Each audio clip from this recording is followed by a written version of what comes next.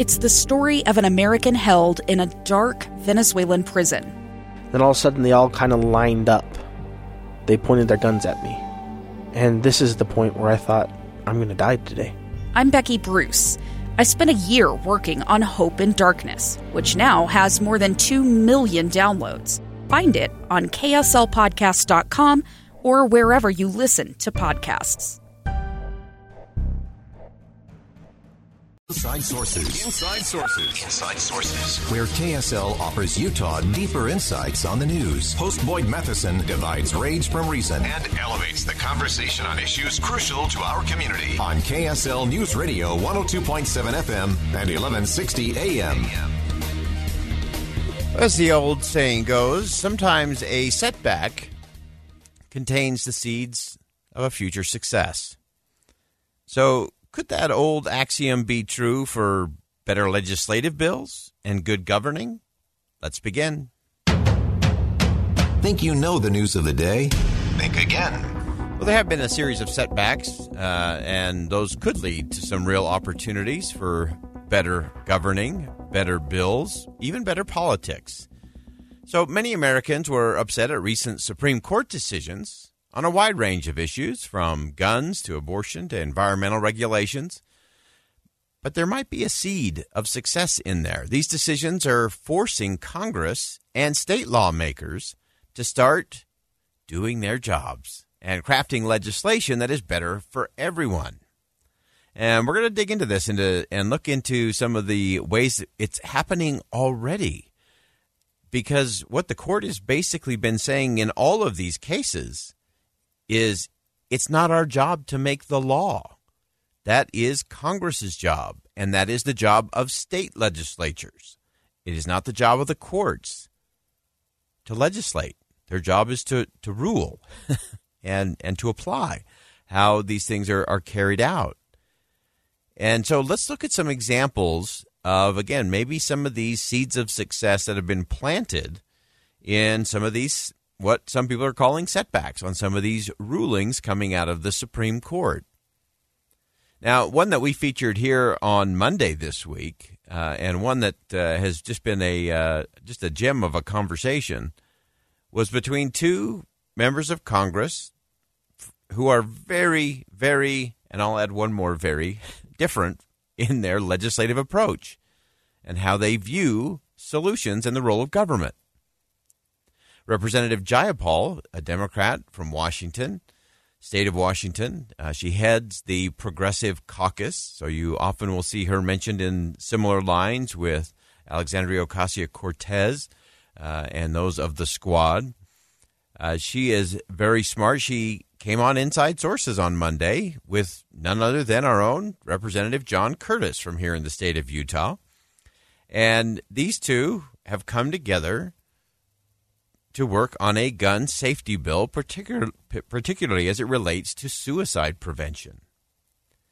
And in the course of our conversation, we talked about how the fact that some of these setbacks, because of court rulings, has forced legislators to legislate. And so they're now looking at smaller bills, more focused bills, more precision bills, more targeted bills that actually produce real results for the American people. And so I asked Representative Jayapal about that, how she and John Curtis had come together on an issue just like this. I think those are the kinds of things that are very exciting. And so I think this will be the start for us, John, of looking for other places where we might be able to work together. And I definitely think they exist. And I think you're right that a more targeted approach is easier when we're trying to get this kind of bipartisan bills across the finish line. So again, because the courts have said, not our job, Congress, this is your job, or state legislatures, this is your job.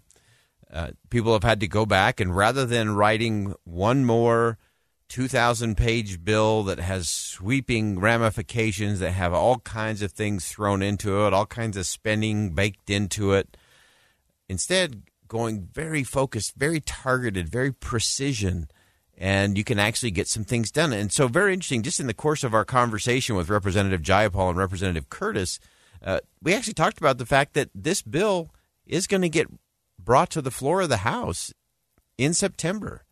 Representative Jayapal said she had already spoken to House Speaker Nancy Pelosi, and obviously that is a big deal because they control the calendar when it comes to bringing up pieces of legislation.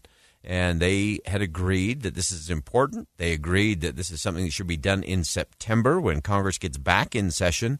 And it also happens to be September is Suicide Prevention Month.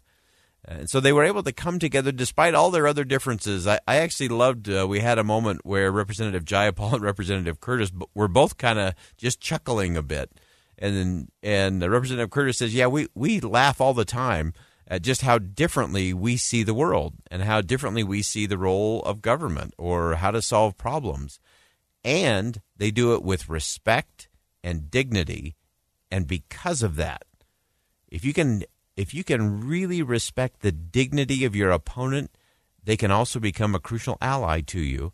And that's what we saw, again, based on what some have called a setback in terms of gun regulations in the courts. So it has forced Congress to act in a little different way. Now, we also know this week that there was a vote in the House on a bill enshrining interracial and same-sex marriage into federal law. Now, why were they doing that? Because, again, the courts have shown that they don't think it's their job. And they're right. It's not their job to write law. Again, that's state legislatures and that's Congress. And so bill was brought to the floor of the House of Representatives, and it passed with 67 Republican votes, 4 of those coming from our delegation here in the state of Utah. And really interesting, we looked to Representative Peter Mayer, who's a Republican from Michigan, who also voted in favor of this bill, putting same-sex marriage into federal law. And he actually explained on a Twitter video for his own constituents, he wanted to explain why he voted yes on this particular bill. There's no compulsion. There's no threats to religious freedom.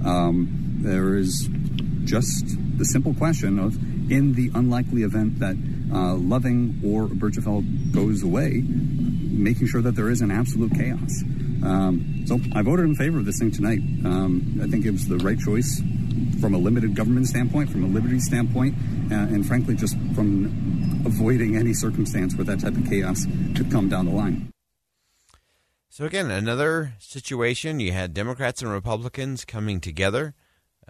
Some of the national media was shocked, and they shouldn't have been, but they were shocked that all 4 of Utah's delegation, all 4 members of the House, voted in favor of this. And I think it was for that same reason, because it was very targeted.